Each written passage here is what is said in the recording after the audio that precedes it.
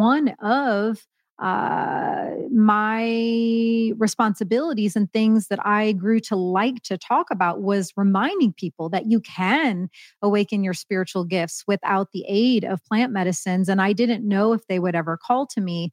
So when they did start to call to me, I actually had to do a little bit of deep work, because in that moment of hearing the call, I realized how much I had grown to like and get attached to the identity of being a shaman who had never done plant medicine, because, there is a huge misconception that they always equate and always go together, which is just not always the case.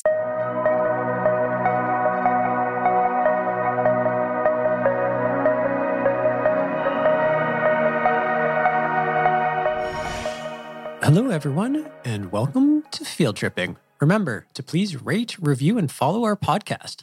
Today, we have a really exciting guest with us, Allison Charles. I have so much on my mind that I can't wait to speak with her about, but before we get to do that, let's hit up some news to trip over.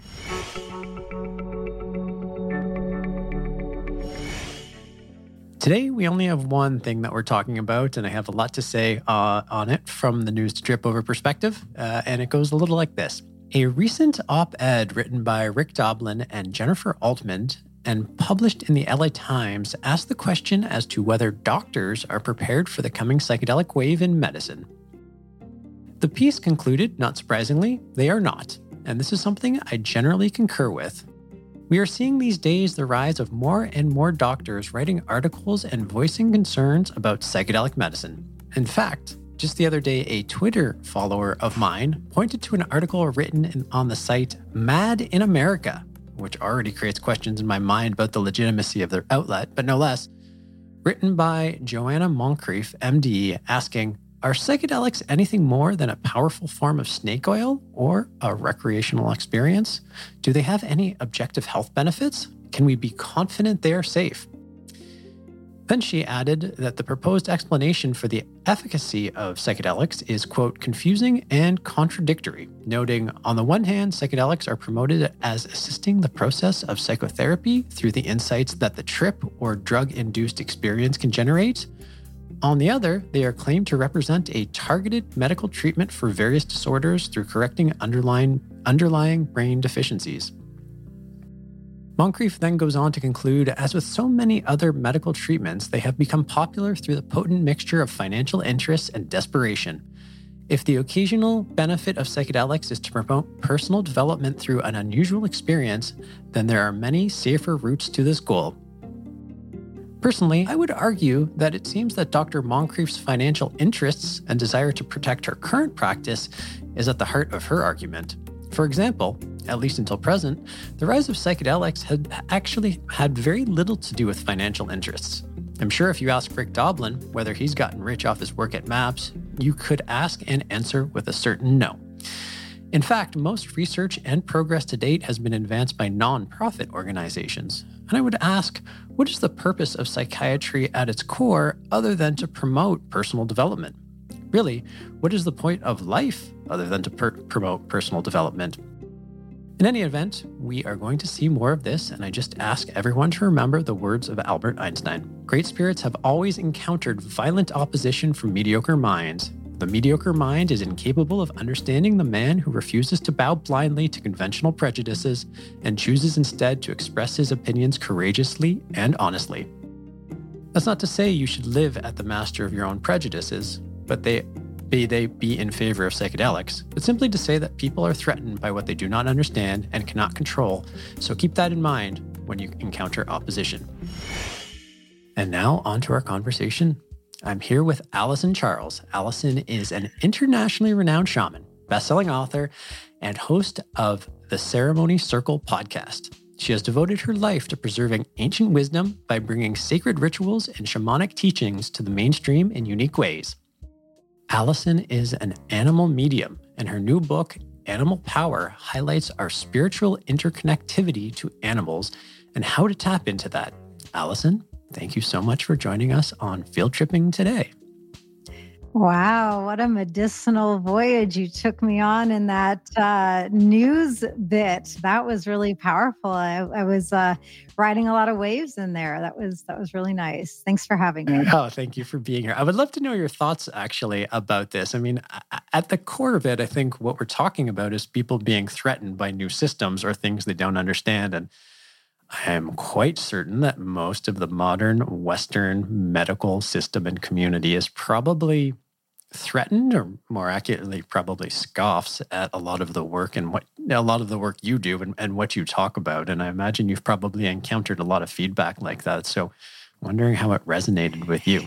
Yeah, yeah. I mean, it's very interesting. That's so honestly, I feel like this particular river and portal is one of the most nuanced possible on the entire planet. And so there's so many areas that you can enter into when having this precise topic of discussion. I mean, the thing that comes up the most for me presently is I'm just so deeply connected and interwoven with the sacredness aspect. And so what arises when I hear about various doctors more trained or studied in Western modalities and traditions, perhaps leaning over into the psychedelic space, I just get a bit concerned in terms of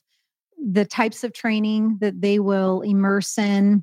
And if they are a doctor, and there are certainly Western doctors out there who, practice shamanism and understand the life-changing power of soul-level work and infinite exploration of who we are in our inner terrains. I'm not saying that they don't exist, but for the ones who have not entered into that territory and don't have a spiritual practice, my concern in their teaching of these most ancient ways is that it may lack a sacred foundation. And that's just always where I get real nervous, because I think that that's just of paramount importance. And I think especially over here in the US, we have just gotten so far away from learning and knowing how it is to just simply honor Great Mother Earth, the planet that we live on, how to honor animals, how to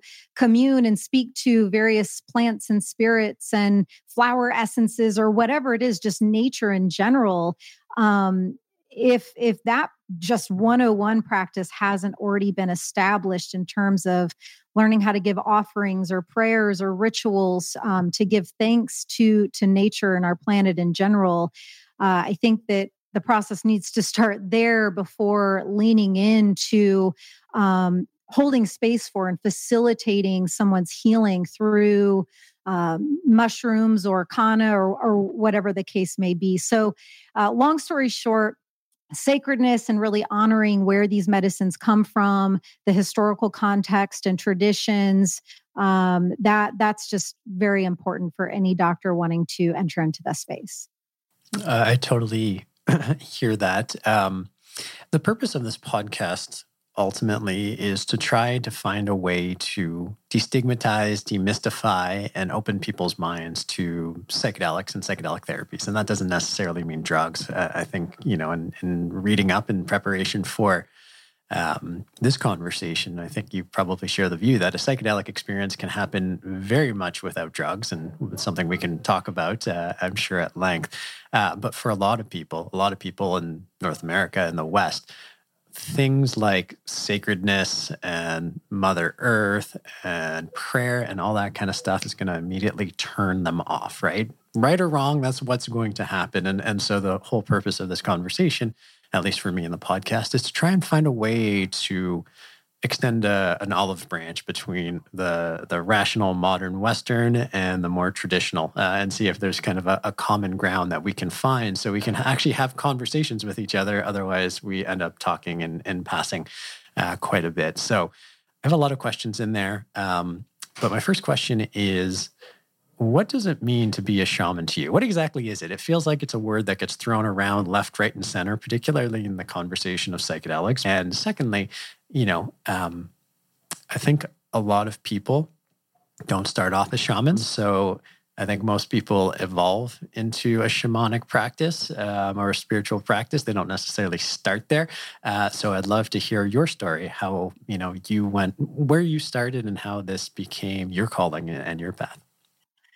Oh boy, you're starting with the two of the biggest questions here. I don't mess Yeah, around. so yeah, no, it's great. I love it. The way I like to begin the conversation around shamanism and what is a shaman is just by letting people know that there are no two shamans alike on planet Earth, that every single one of us that incarnates with this soul level calling and earth-based mission inside of us, we all have our own unique divine blueprint and coding with the specific way in which our individual shamanic medicine is meant to transmit out into the world to hopefully be of great service and to spread higher consciousness energies and unconditional love energies and unity energies out into the world. All that being said, if you line up 100 shamans and we're all different, one thing that we do have in common is that we have been blessed with the spiritual ability to have a foot equal parts in both worlds, both the seen, walking, earth plane, earth world, and also the unseen realms, the cosmic planes. And so in bridging and connecting to those places equally, I fully surrender into and devote to them as well. And so for me, my shamanic medicine and path is a lot about making sure that I'm getting out of my own way, that I'm doing my best to stay as consciously aware and awake as possible, and to be soul and heart centered rather than of ego or human mind. Because I realize at a very ancient, deep level that it's, my greatest honor to have been blessed with the shamanic calling.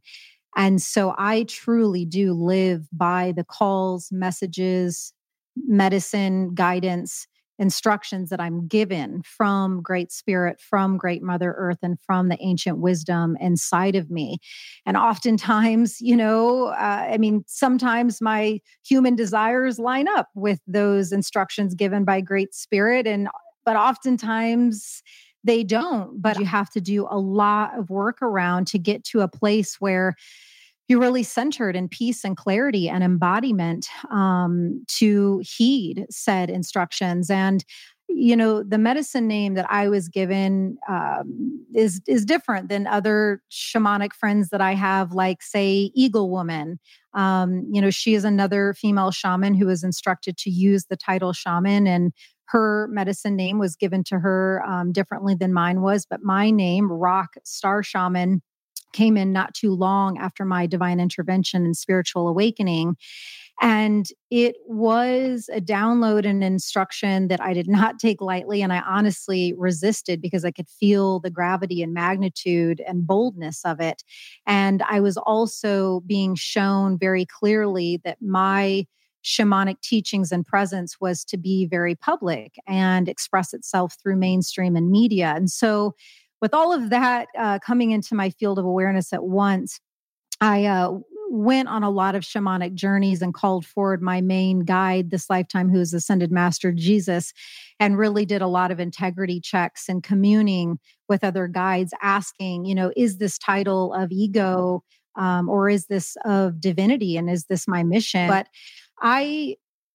I don't call myself a shaman because it's something that I quote unquote want to do. I do it because it's a clear instruction that will not go away. And trust me, throughout, my over a decade of walking the shamanic path at this point, I have checked in regularly, like, can this go away at this point? Can I just be Allison, or just be author, or just be spiritual teacher?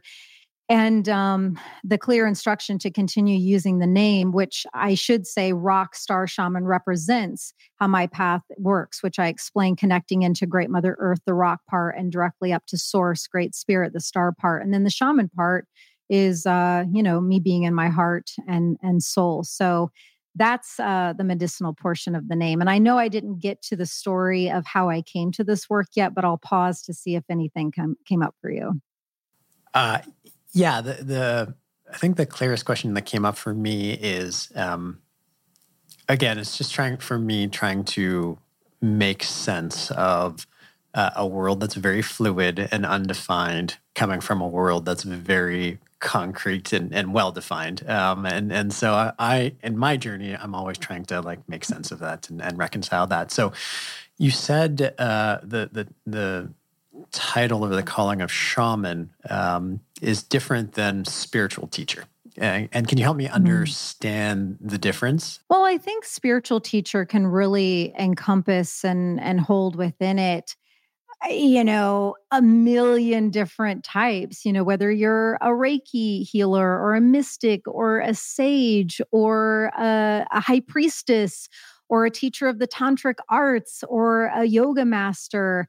I think that any of those plus infinite numbers of others of spiritual modalities who involve any sort of instruction or guidance or education within their work, all of that falls underneath that spiritual teacher title. But for me, it was so clear once I had my divine intervention and awakening, the way in which I initially just surrendered into wanting to be shown the way for my own healing. Because when I woke up through a very traumatic moment, I realized I was not at all the person who I thought I was. And I was not the well person that I thought I was my entire life. I'm coming from a background of being the 2-time national champion distance runner, a Division I college coach, hosting a national wellness-based daytime television talk show.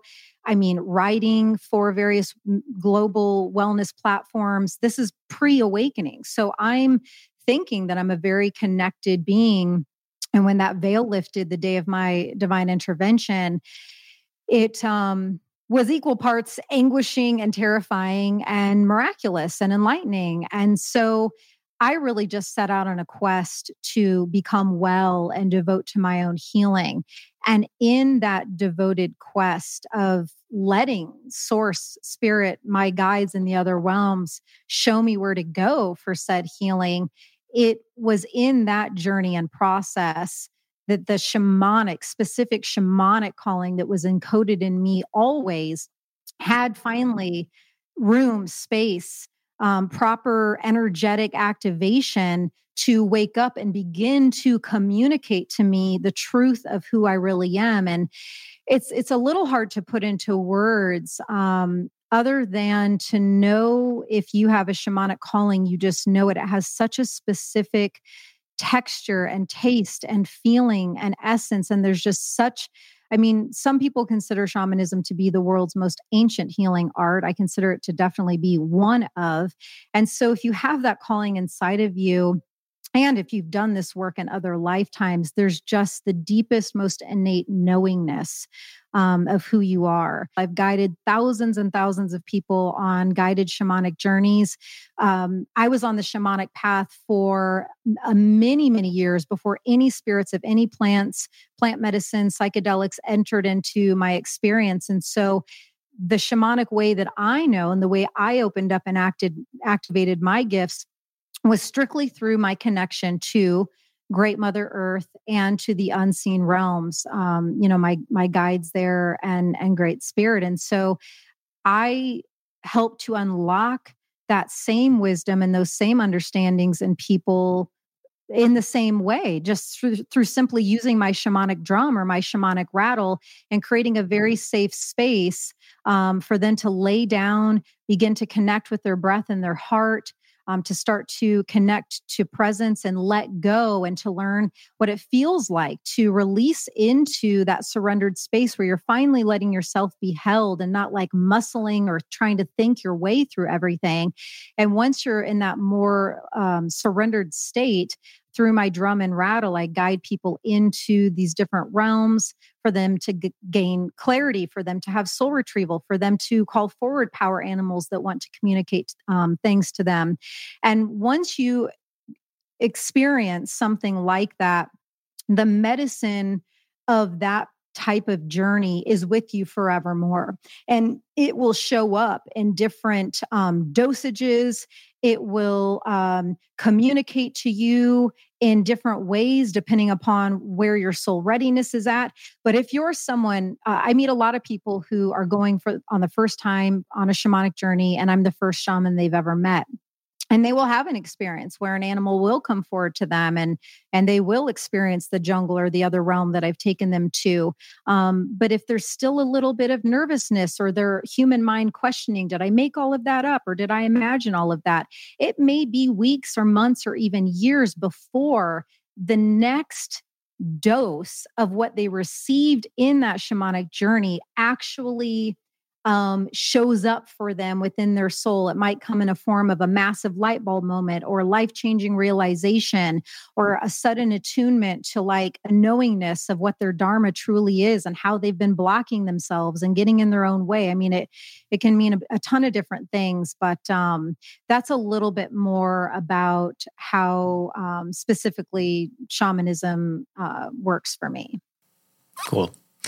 Who was Allison Charles before this great awakening? And can you take us through the awakening? You know, what triggered it? How did you become aware of it? You know, were you open to the spiritual side of things beforehand, or was it kind of like a light bulb going off and a pretty hard switch that happened?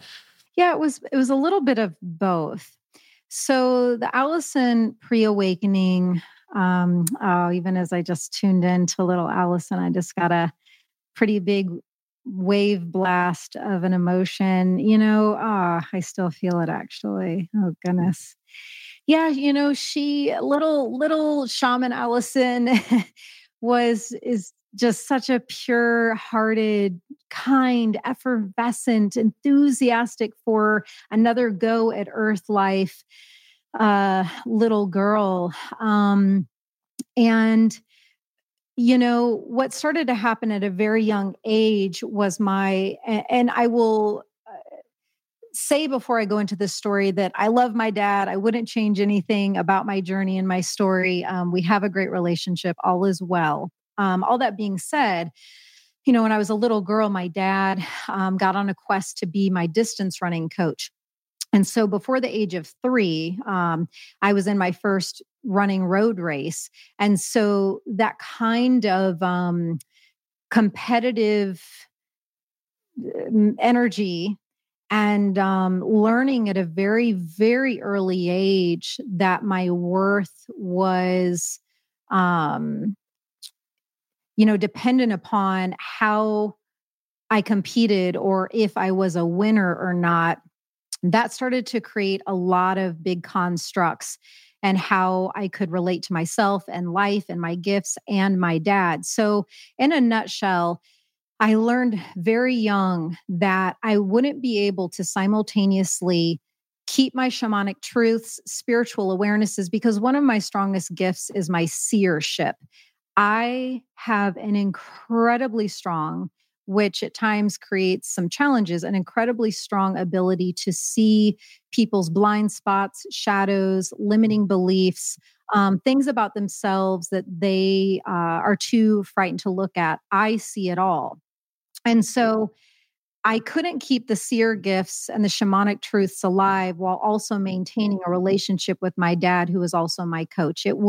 Those two systems would have collided and one needed to go. So I decided at a young age to suppress my spiritual truths. But in hindsight, what I can tell that I did do to preserve even just the smallest sliver of my soul's greatest passions in the world of metaphysics and mysticism and shamanism was that I just would always gravitate to those subject matters. So again, even as a young girl, I was never one that read comic books or romance novels or fiction. It was always in the categories of self-help and the healing power of colors and how to read palms and how to learn numerology. So it was just like my soul trying its hardest to keep something of that activated in me while, all those other systems that were being built in me were absolutely taking over and compounding. So I will fast forward to saying that, that athletic upbringing was incredibly intense. It was so pressure filled. I did become, the best in the country on more than one occasion. But my body started to break down after being a college athlete at the University of Alabama. And that's where I started to have a very mild awakening, was when my body started to crumble. And this only previous identity that I had had as this runner, this great runner girl, was starting to crumble with it. And I thought, oh my God, like, if my body can't run anymore and I'm not this runner chick anymore, then who am I? And so I started to allow myself to get pulled into these other areas in life that felt more aligned. And it was media. Universe put me into connection. I was a head personal trainer at a gym after college. And one of my clients walked in one day and said, "You should be my radio show co-host." And that felt like truth to me. That resonated. And when I sat in the radio studio, it felt like home. And I had sensed from the time I was a little girl that I would be involved in media. I just assumed I would be a sports broadcaster. But I did AM talk for a number of years, and I was actually a hip hop radio morning show host in my mid-20s. But the next phase in this journey of arriving back home to who I truly am entered in when I wanted to leave radio, switch to television. And at this point, I got back into touch with a previous boyfriend who I had met in college. And he and I went on an over 16-year karmic journey of being in relationship with one another. And that ended up being what led to my awakening, because that relationship was filled with a lot of dysfunction, at times varying degrees of abuse, and a lot of toxicity and a lot of suffering. And why that happened was because you had two people living in denial, two people not facing their wounds, their traumas, their shadows, their blind spots. I was in codependency. He was struggling with a lot of different addictions. And so I think you get the picture that those two systems and those two types of dynamics in one relationship creates ultimately a cycle of insanity. And so for me, I did not enter lightly into the spiritual path, the hero's journey at all. And it required one day, and there is a story with it. If I'm happy to share if you want me to. But okay, so my ex and I were on round number, who knows, 10 at this point, of trying to make things work. The engagement had been called off. I had moved to Brooklyn on my own.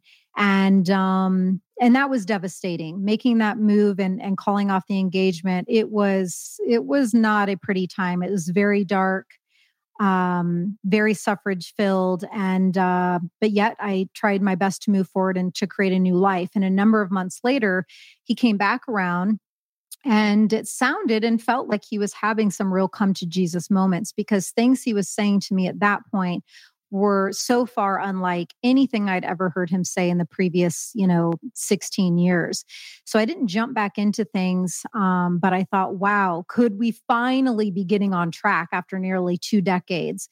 So this particular day, he was at my place in Brooklyn, and we were going to venture out publicly as a couple yet again for the first time this round.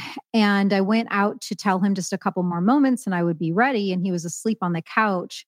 So I didn't want to wake him up. And as I walked back through my kitchen and through my bedroom, my clairaudient gift got turned on. My ability to hear spirit, or to hear guides in the unseen realms communicate with me. And a voice clear as day in my right ear told me to stop and turn around. And I did stop, and I did turn around, and my eyes directly landed on his cell phone, which was on my bookcase in my bedroom. And I do recall, especially in hindsight, when I track back to that moment in that day, I do recall the energy very much shifting in the room. And I know it now to have been, archangels and different guides coming in to hold that space for me for what was about to happen. And as I walked over to the phone, that same voice told me to brace myself because what I was about to see was going to rock my world. And so I did not know the code to his phone. I was living in a lot of unconscious fear of what was really going on for the duration of the relationship. So I was definitely not a snooper, because if I was going to see some very scary truths. And like automatic spirit writing, my finger popped in 4 numbers to his phone and his phone opened. I don't to this day remember what those numbers were. And this was the moment. I liken it to my first shamanic cave initiatory moment, and that phone really represented that cave. And I love to use that Joseph Campbell quote, "The cave you fear to enter holds the treasure you seek." And it was simultaneously both of those things for me, because when that phone opened, where I was guided to and what I started to see was me facing my biggest fears. And for me, this lifetime, betrayal, and being cheated on in very horrific ways was my biggest fear. And I was just being confronted with the most horrendous graphic proof of all of that happening in tons of different ways. And while I stayed silent, the energy was powerful enough that it woke him up. And it was at that point that he came into the room, and I was able to stay calm somehow through that spiritual support. But I was devastated, and of course, wanting to know why and how. And, I really did believe we had been best friends for almost 2 decades. So my brain just couldn't wrap itself around how it was possible that another person could treat someone in this way that they had known for so long. And I asked him to leave, and I told him to never contact me again. And he could not give me an answer. And looking back, it's because he was in a lot of pain around addictions, which obviously creates a lot of fog and confusion. And he was in denial about all of that, the sex addiction piece being a big one. And so, what happened next? There were some more detailed steps next. One, going to a doctor to get myself checked because I was terrified that my health was at risk. And thankfully, I somehow remained well and healthy. And the next step was getting a ticket to go back to Indiana, in a small town to where I'm from, to stay at my grandma's house and to just start to understand what was going on. And it was during that time that additional spiritual gifts of mine got turned on, and Great Spirit over the next week, like a movie, replayed my entire life up until that day. Well, not my entire life, but took me back to a lot of different memories that I didn't even recall having, and was showing me those experiences, not from the veil of illusion and denial that I had experienced them in at that time, but showing me them in light and in truth. And so imagine, you're seeing yourself in all the ways that you dishonored yourself. That was a big one for me, was realizing that I allowed my physical body and my being to be dishonored, pretty much every time we were intimate for almost 20 years. And the question of, how did you get there? And how is that possible? And why was just one of the many personal awakenings and pieces of responsibility that I needed to start taking. And from seeing various truths like that, that's when I decided my life was finally deciding that I was done suffering and that I was willing and ready to accept the help and empowerment from the unseen realms. And that's the place that I have lived from ever since that day. Thank you for sharing that story. It's quite powerful, certainly quite traumatic, but also very enlightening, certainly for you. When you ask the questions, how and why did you put up with that for so long? What were the answers? Because I feel like there's a lot of people in similar situations that maybe don't have such a profound kind of obvious aha moment of like, oh my God, this has to end and this has to end now, but are trapped in dynamics of toxicity and codependency, but aren't necessarily willing or able to see the patterns at play. So curious to know what the how and why answers were for you, and why you put up with it for so long. Yeah, it's a really rich and beautiful question.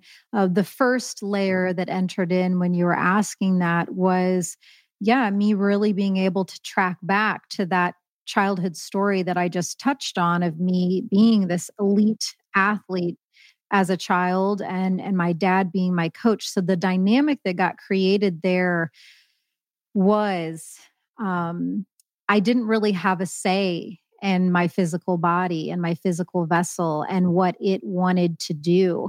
And I was allowing someone other than me to command and dictate and to tell my body what to do for their own personal gain. And again, I love my dad. He is a really good human and he has an incredibly beautiful heart. He's just someone like many, many billions, millions or billions of people walking this planet who don't do much inner work and don't tend to their own inner healing and don't face their own shadows. And when you operate from that place, it creates a lot of unintended distortion and dysfunction and pain and wounding. And that's how these cycles get passed on and passed on. And so, I think that due to his own inner pains and insecurities, he was looking to what I and my physical body could do to fuel and make him feel good and feel better inside. And so what happened was that pattern got established from 2.5 years old through the time that I became a college athlete. And trust me, he had tried to get a college coaching job at my college too. It worked from, elementary to middle school to high school. And he tried to get on staff at college. It just didn't quite work out. But so that pattern was very much established. And so it was a bit of the best way I can describe it is almost like an addiction transfer, that cellular system and knowingness that I had in my body to, to dishonor my own self and to let somebody else tell me what to do with my body for their own gain, transferred over to my ex-fiance and his woundings and his pain that he was not willing to face with this, specifically with the sex addiction piece. And so, that was one of the biggest puzzle pieces that came into play that allowed me to go back to that origin point, to get to the root of the root of the root of where that pattern began. And it's when you do that work, obviously, that, because with that clarity provides peace, and with that clarity provides liberation. Well, thank you for sharing that story. It's a really powerful story, and I think it's one that needs to be told. And what comes up for me is that we started this conversation about shamanism and the sacred and the unseen and concepts that a lot of people are probably still uncomfortable with. But the analysis, and not trying to make it too rational, but like the having to reflect on the dynamic between you and your father and seeing that and how that's been carried through, whether it happened at a cellular level or just on a conscious level. I think it's a really important thing that people need to hear, that it's like, we all do things. We don't necessarily, don't honor who we are necessarily. And there's always power in reflection, whether you accept it as a sacred gift or it's just, purely psychotherapy mumbo jumbo. It doesn't really matter. It's a super powerful thing. And I have a feeling that there are probably a lot of women in particular, but not limited to, who listen to this podcast and beyond, who probably can find similar thematics in their own lives. And so thank you for sharing that, because I'm sure it will help open the eyes of some people to what drives them. Yeah. And the only little thread that I'll toss in there with a couple of things that pinged in was one, know that then my healing of learning what it meant to honor myself, mind, body, spirit, soul, but especially the body, took shape and form in a lot of different ways, a lot of womb clearing and healing, going to tons of different healers. But I did really get guided into having a very long-term period of celibacy. I was celibate for nearly 5 years straight, which, someone had told me that when I was younger, that at some point, in your adulthood, you're going to go 5 years of total celibacy. I would, be a little surprised or, have a hard time believing that. But because I had really devoted to learning that honoring piece, it really got to a point within my own being and body that when I would meet someone that I thought could perhaps be a partner or go on a date with, or perhaps become physically intimate with, unless I could tell that they had the ability to fully, truly see me as a soul, as a goddess, as a woman, to truly see me beyond the physical vessel, it became impossible for me to allow my body to engage physically with them. And so that went on year after year after year after year. And I'm finally aligned in a really healthy, powerful, sacred relationship now. But that was one thing I wanted to toss in, was just some of the passageways that I went on to arrive to a place of self-respect and honor and love. And then the other piece was just around that idea of like really finally letting ourselves look into some of our patterns and behaviors that maybe previously we've been too scared to, out of shame or embarrassment. Because shadow work and blind spot work, it's definitely not easy, and it's not for the faint of heart, because you're finally examining some ways that you have of functioning in the world that are not operating in the highest, and that are not operating from a place of true consciousness or love. And it can be very threatening to our ego. I think we're conditioned a lot over here that, those aspects make us bad people or whatever. But every single human being walking this planet has shadow and light. And I think now more than ever, we have this massive responsibility. We are all being called to really, really take time to clean up our side of the street, and to really devote to doing blind spot work and shadow work. And I guess I'll leave it at that. But that has been an instruction coming in so loud and clear from source to me the last couple of months, is for me to just exclaim that message as far and wide as I can, is please tend to your side of the street. If you want to be of greatest service for the world and all living beings at this time, face yourself and do some shadow work. Totally. And thank you for sharing the comment about celibacy. Again, not specific to women, but probably disproportionately a female experience, is like those weird dynamics around sex, and like the consequences of all these relationships, and the effects of thousands of years of chauvinism and turning men into performance object and women as sex objects. It's inevitable that these consequences are going to come up, and for someone to own it, be like, yep, I went through this shit. And the consequence of this was actually like pursuing, I don't know if pursuing is the right word, but celibacy for 5 years, to give me the freedom to reorient around all of these paradigms that we live in. It's like, that's pretty awesome. That's a really powerful message that I think a lot of people need to hear, and be like, that's okay. It's like, if you have, I'll say dysfunction, because that's the word that's coming to mind, even though it's not really what I mean, around sex, it's like, that's okay. It's like there's lots of reasons for that, and start to be okay with that. And then you can start to unpack maybe some of the underlying causes, which usually, there's an aspect of the physical, but usually it's an emotional, spiritual kind of issue. So thank you for sharing that. This is a conversation. This is a podcast about psychedelics, so I'd be remiss if we didn't touch on psychedelics, but there's a lot of other things I want to talk about, but I want to make sure we cross this bridge as well, which is a lot of your journey happened without plant-based medicine, even though shamanism and plant-based medicine tend to go fairly hand in hand.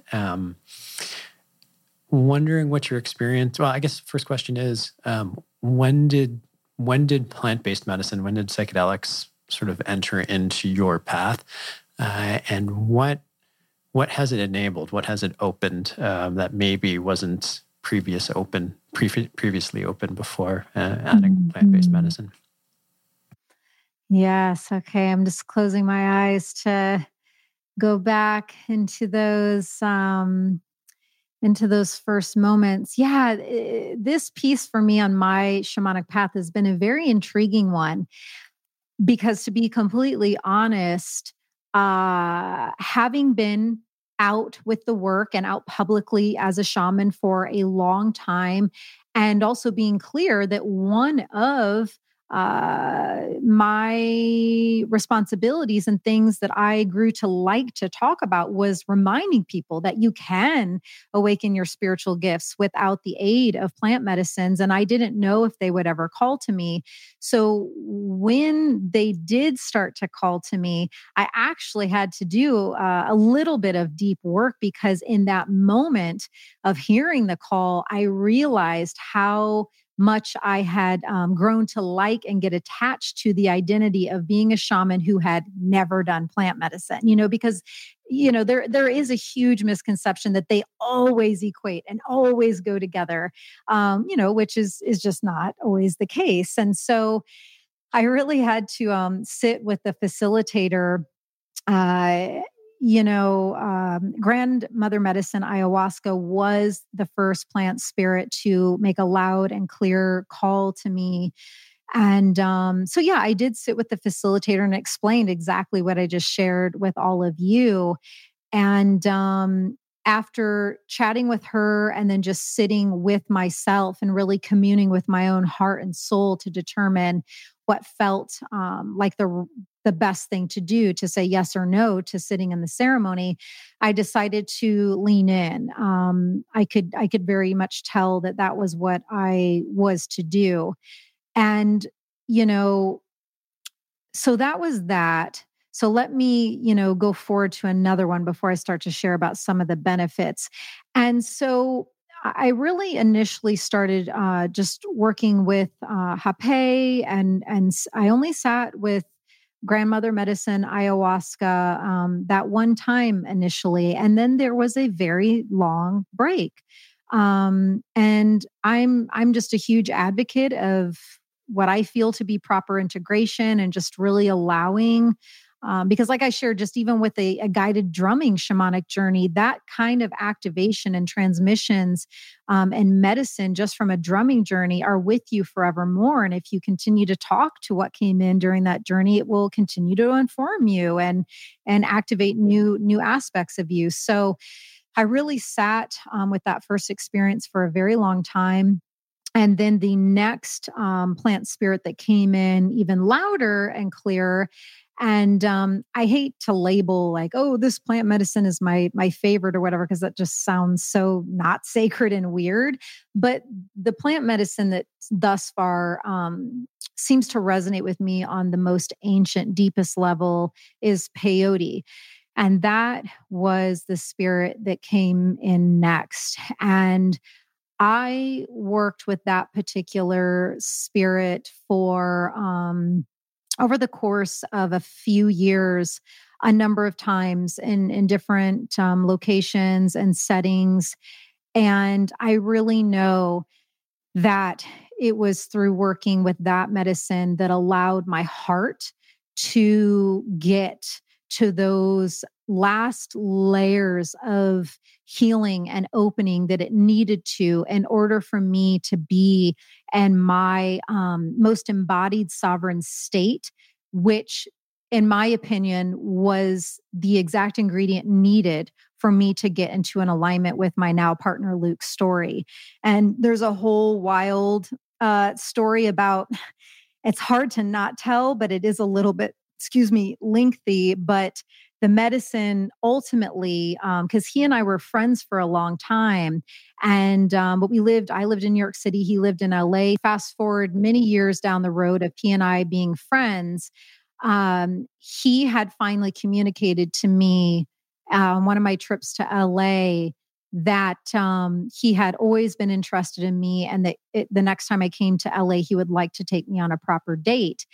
And, this was a big moment because I really did not see that coming. And I did not have that awareness that he had always had that interest. And we ran in similar friend groups and circles and had been friends for so long. So I was a little out of sorts and caught off guard.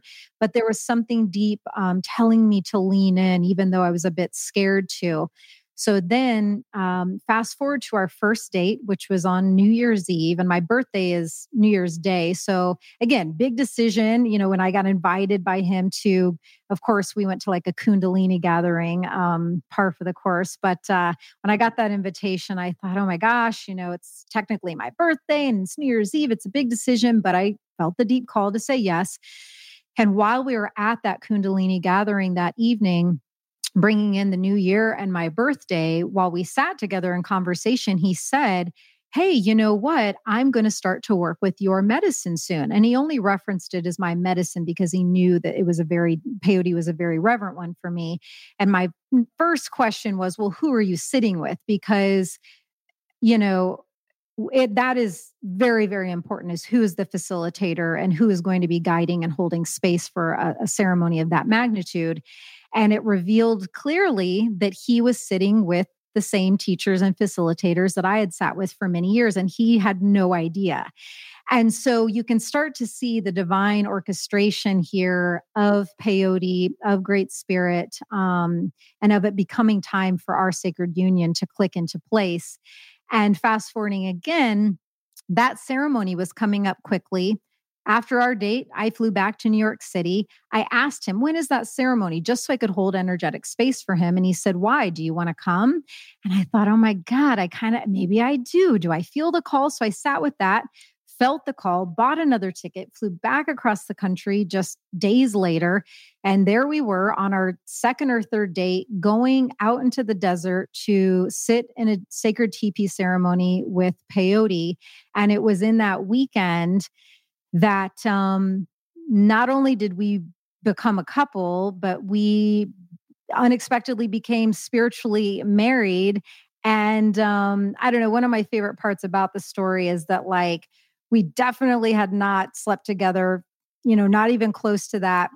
And we hadn't even really decided to be a couple before, the next thing we're in this sacred medicine ceremony and a flower blessing, being spiritually married by the facilitators. So the last little thread that I'll weave in is Kayumari is the sacred blue deer, which is the totem for peyote.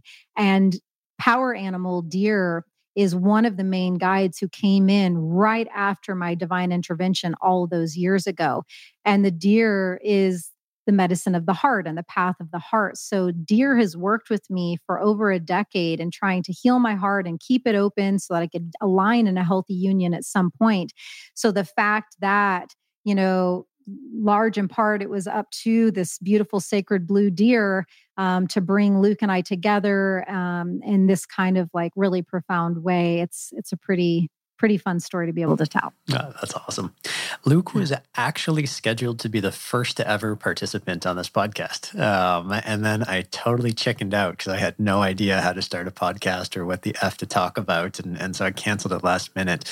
But I think we're at a point where I'm going to invite him back because I'd love to actually have that conversation and use it as an extension from this conversation.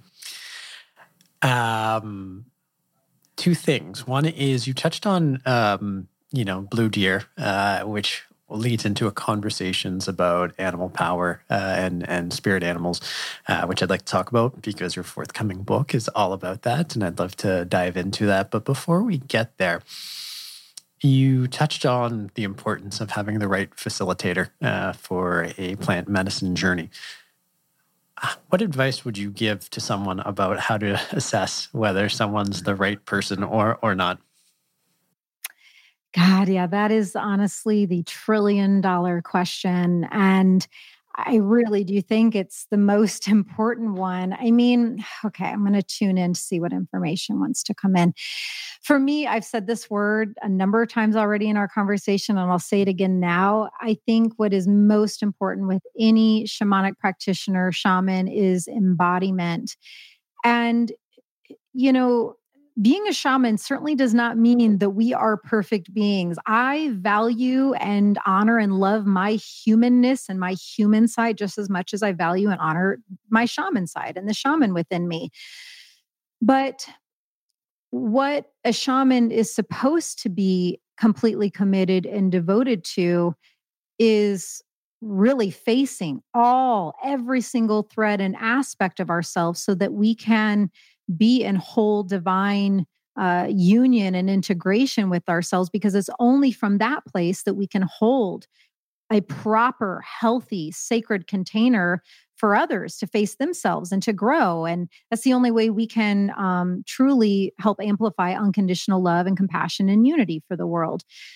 So it's not about being unflawed being or being a perfect being, but the distortion and dysfunction that I see a lot that is very alarming and that one should always do their best to investigate with any facilitator is, do they really walk the talk? And are they a person who, because there are a lot of shamans and spiritually gifted people out there who have a very genuine, clear line to a being that they communicate with, or a clear line into source.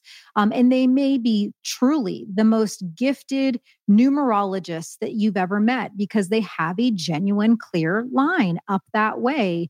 But the more important question is, have they tended to the earthly tasks and earthly responsibilities within themselves? And it goes back again to the other thing I was kind of preaching about of the shadow work and the blind spot work. Because you definitely don't want to work with someone. And the term being bypassed or spiritually bypassed is one that I really don't even want to say, because it's just like overused. And it's just, I think I don't know. It's like, I hate to even use it, but it is kind of that concept where, again, it's like a disconnect. They have that upper line of connection, but that whole bottom part of themselves, their lower chakras, are doing, that underworld work, that shadow work, is completely bypassed, not tended to, not faced. And trust me, the most dangerous setting that you can be in is sitting in a most potent, powerful, medicinal, ceremonial experience where gateways to other beings and realms are fully opened. And the person that's to be holding the proper space hasn't even faced their own demons and gremlins themselves. And so I think really getting to know a facilitator, a shaman, the best that you can. And if you are someone who's been on the spiritual path for a very long time and you know that you trust yourself, you know that you have a very highly attuned discernment system within you, you can tell, you can feel, you can know. But the other thing is, just because a friend has sat in a ceremony with the facilitator does not equate or mean that that facilitator is for you, or that medicine is for you, or that location is for you. It's just so important to take your time with these decisions and to really do your best to determine if that practitioner is healed and has devoted to their own healing and holding and is truly embodied and walks the talk. And I know that that's just one sliver to a million answers that you can give. But I hope it's a good start for people to be able to enter into a more reverent awareness of, am I really being called? Is this the right person for me? And just, even if you feel like you've always wanted to experience a certain spirit, plant spirit, and it's coming into town, like, just never rush, never jump into it without really feeling in, talking to your lower belly, talking to your own heart and soul, and really tuning in.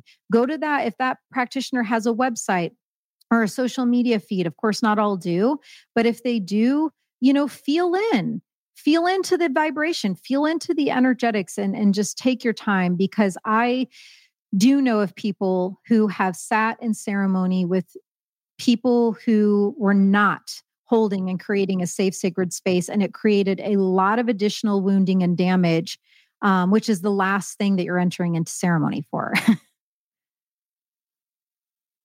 I was fortunate enough to be provided with, I guess, an advanced copy of your new book, Animal Power. My first question is, what called you to write that book? And then my second question, and I'm going to give you the opportunity to say no to this before I pose it later on, is I went through the exercise of sort of like trying to engage with what animals were coming up for me. And I was wondering if we could have a conversation about what came up for me, and if you could offer any feedback if you're open to it. Yeah, I'm definitely open to it. I am just curious, did you do the video guided shamanic journey that I facilitate, or how did they come to you?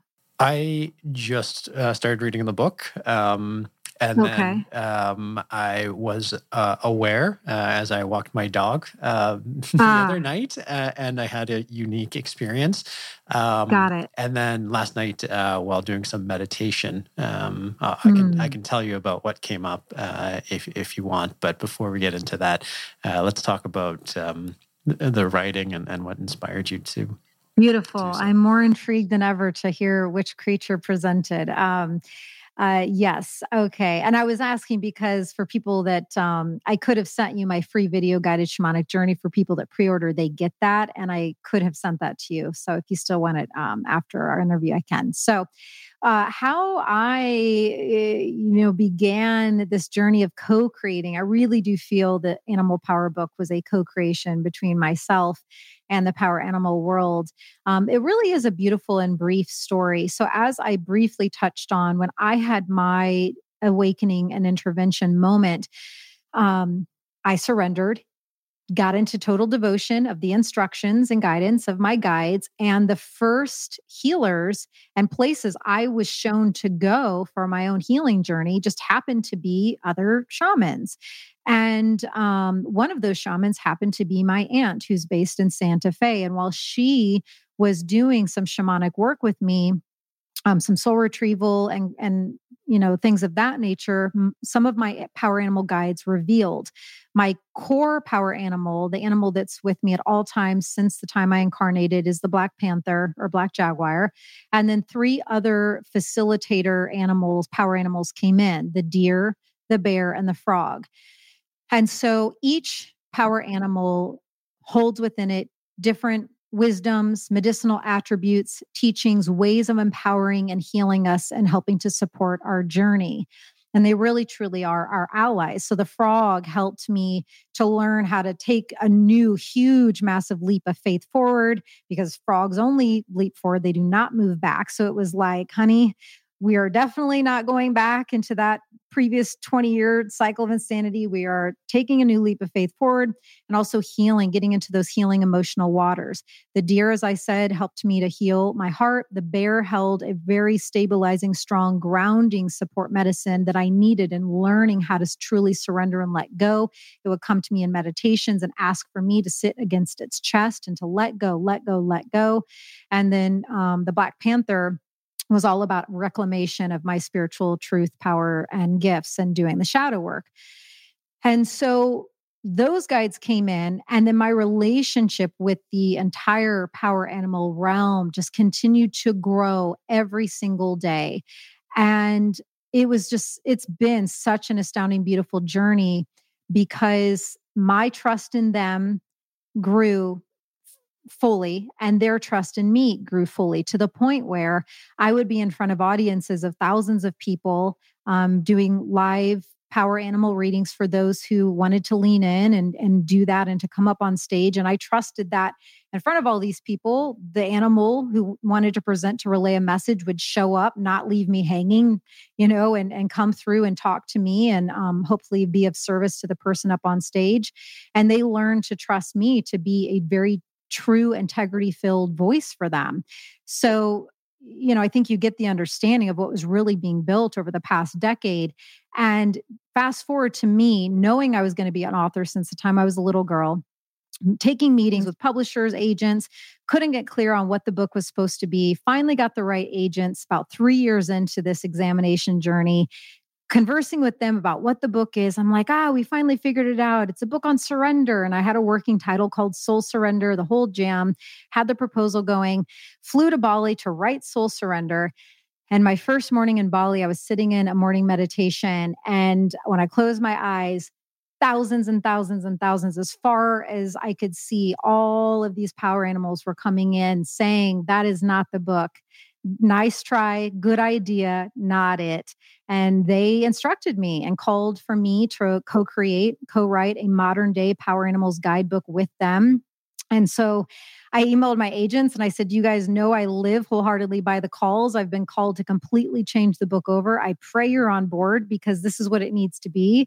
And obviously they were. And I worked on the book for about 4 years. I mean, it's many lifetimes in the making, to be honest, but about 4 years, communing with them regularly. And here, Animal Power Book, 100 Animals to Energize Your Life and Awaken Your Soul, is finally birthed and has popped out into the world. And it's just been a huge blessing to be able to hold it and to feel it. I work with it every day at my altar. I've cried on more than one occasion. It's powerful. And so, yeah, that's how it came into form. Thank you. It is a beautifully designed book. I can't say I've read the whole thing because I only got it a couple of days ago, but I did read what I could. And, it is incredibly fascinating. So thank you for writing it. Mm-hmm. Yeah. So now I'm excited. Tell me what happened. All right. So there are 2 events that happened recently. The first one was when I guess it was 2 or 3 nights ago when I got a copy of it in anticipation of this conversation. And I started reading the introduction and there was just generally a guidance of pay attention to the animals that are making an appearance in your life. And lo and behold, I was walking my dog that night and about 3 doors down, there was a skunk just milling about, doing its thing. Totally content, totally oblivious, about 2 or 3 feet away from me and just doing its thing. And my dog, God bless Roscoe, but he has no natural dog instincts and totally didn't even pay attention to the fact that there was a skunk within a couple of feet of him. So that was the first animal experience in the last couple of days. And then the other one, which I think has more emotional resonance for me, was yesterday. I just, before bed, decided to meditate. And it was interesting. So I'll give you a brief description of one of the things that happened during the meditation, which was I saw or experienced, Play-Doh and like the kind of compression things that kids get with Play-Dohs and it I was makes just shapes. using it the other day. Yes. Yeah. So I saw one of those and I saw it close and it opened up and there was a word inside it that said colorless. Which was interesting.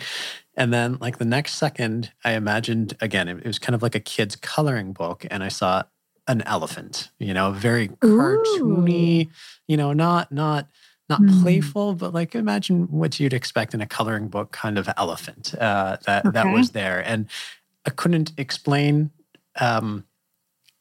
the emotional response I had, just that like it was much more visceral than me staring at that skunk, looking at it while it did its thing a couple feet away from me. So those were the 2 kind of major experiences. Otherwise, I could mention all the squirrels I've seen, but I live in Toronto in the fall, so the fact that I'm experiencing a lot of squirrels is probably an experience shared by the other 4 million people in this city. So probably not as relevant to this conversation. So it's interesting. So I have my book here. So I'm going to do a couple of things. I'm going to tune into the wisdom that is written in the book, but then I'm also just going to tune into those animals and see what they have to say. The intriguing thing and just like flipping back and forth. So when I hear of someone having a skunk encounter, and I love skunk medicine so much, they're one of my favorite animals. So I was excited to hear that it came in. the first thing that always comes to mind when skunk presents is a teaching around having healthier or stronger boundaries. So that's kind of one that comes in pretty loud, and also the element of doing some work around getting in greater embodiment of self-love, self-honor, and oftentimes that can equate to learning how to have healthier boundaries. With elephant, though, I think that one's really intriguing because you said you had just like an innate emotional response for some reason. But when I flipped to elephant, what kind of jumped out was both the skunk and elephant have these elements of sexual healing and sexual energy and sexual power. They both have those medicinal representations. So, I'm not necessarily asking you in this moment, like, does that resonate and why? But I found that to be very intriguing because that is pretty rare that two animals that are so different have that kind of similar thread around, sexual healing, sexual energy. But let me tune in actually right now. I'm going to put the book down. And if it's okay with you, I'm just going to tune into elephant and see if it'll come forward and reveal something more specific. Okay. All right. I'm just going to rattle just for a second here.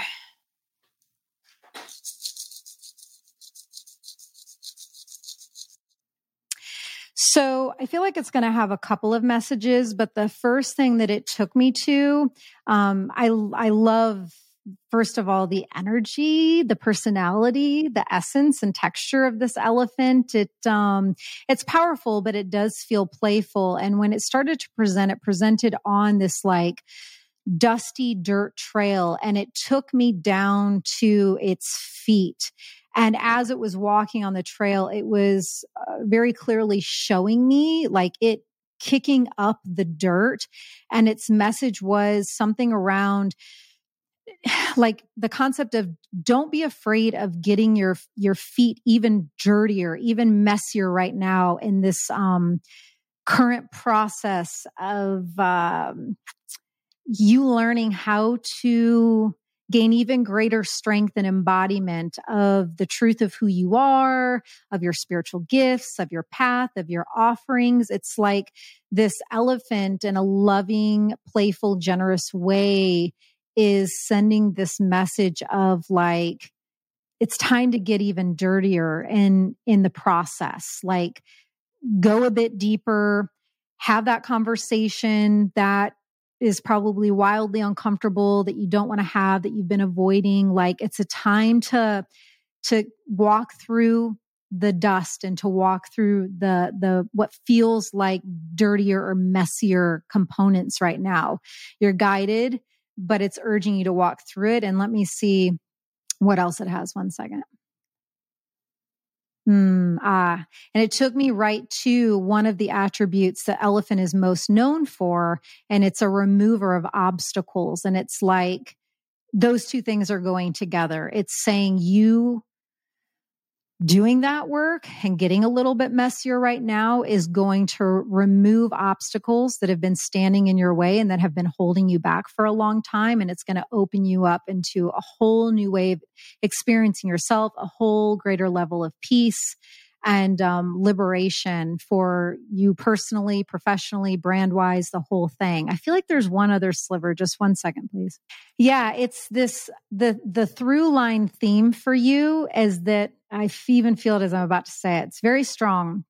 You have a power, a divine power in you that is not fully actualized and realized yet. You have scratched the surface. You have done some work. I'm not saying you haven't. I'm not discrediting the work that you've put in, but you have a massive divine power inside of you. And there's so much more to get to know and so much more that is wanting to open up inside of you. So that's what's coming through. Don't know if any of that resonates, but I'd love to hear either way. It does resonate. And I'm going to, just so you understand how this podcast ends up getting produced tomorrow, I will record some reflections on this conversation. And so what I'm going to do is let it sit And then I'm going to put that into the reflections we record tomorrow. And certainly I'm happy to share with that. But suffice to say, it definitely strikes a chord. I'll leave it at that. It's some of the things I've been grappling with recently. So thank you. Really, like that's a very genuine and sincere gratitude for doing that for me. It was really cool. And not interestingly, it doesn't surprise me all that much, but when you started doing the rattle, because like there's definitely that part of like my rational mind that's like, rattles and drumming and yeah, sure, right?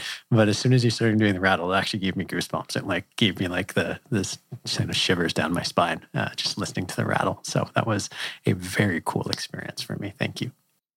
You're so welcome. Thank you for being open to receive and yeah, your willingness for me to tune in for you. I find it, to honestly be the biggest honor for someone to give me permission to access into what their soul is wanting to hear and to what guides are wanting to say. It's a big deal. So thank you for letting me do it. My pleasure. Well, Allison, I think that's a really amazing note to end on and almost perfectly on time. So please accept my sincere gratitude for joining us.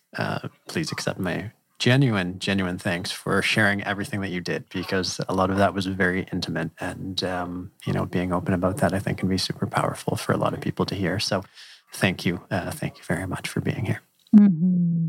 Yeah, thanks for having me. It was a beautiful voyage that we took, and thanks for holding the space that you do and providing the platform to have these enriching conversations. And if anyone else is feeling that spark or that shiver, that tingle or resonance to enter into the power animal world, my book is available anywhere books are sold, and they can get it from my website, AllisonCharles.com/animalpower. And that's where you can get that free guided shamanic journey if you want to meet the animal who wants to present to empower your life at this time. So I welcome anyone who wants to come into animal realm with me.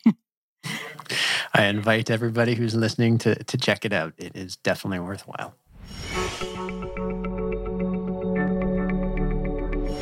I'm not going to lie. I'm a pretty open-minded guy when it comes to spiritual conversations and the woo-woo side of life. But as open-minded as I can be, even I found my bullshit detectors going off a bit at first as I spoke to Allison, and she talked about Great Mother Earth and Source and Great Mother Ayahuasca and blessings and divine power, like she had a personal relationship with them. But every time that negative voice in my head came up, there was an equally loud voice telling me that everything we were talking about are just concepts that most people accept and understand, just expressed through a different lexicon.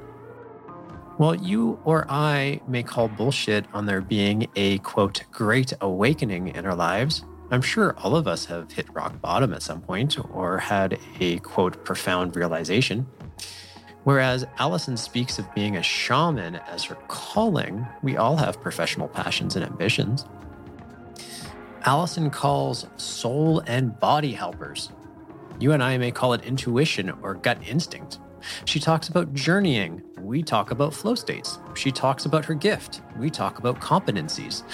The point being is that underlying it all, we are all talking about the same things, just using different words. Whatever your belief systems, we are all here on the planet experiencing life, trying to make the best of it, learning as we go, and trying to put to use our abilities as best we can. So is Allison. So anytime our negative egos come up and think she's just talking spiritual mumbo jumbo, it is worth stopping for a moment and keeping that all in mind. And here's the other thing. When Allison did my reading, she was pretty much spot on in terms of understanding where I am in life. I'm going through a period of deep introspection, asking questions about some key things, and I'm feeling kind of trapped on some levels, stuck. I have, as Allison rightfully channeled, a blockage that I need to work through. Maybe she's using the same tricks that charlatan psychics use, picking up topics that almost anyone will relate to in some vague way, or maybe not. Who cares? The fact is, she helped me find the impetus to get dirty and go further into asking questions that I really do need to be asking myself. And really, isn't that all that matters?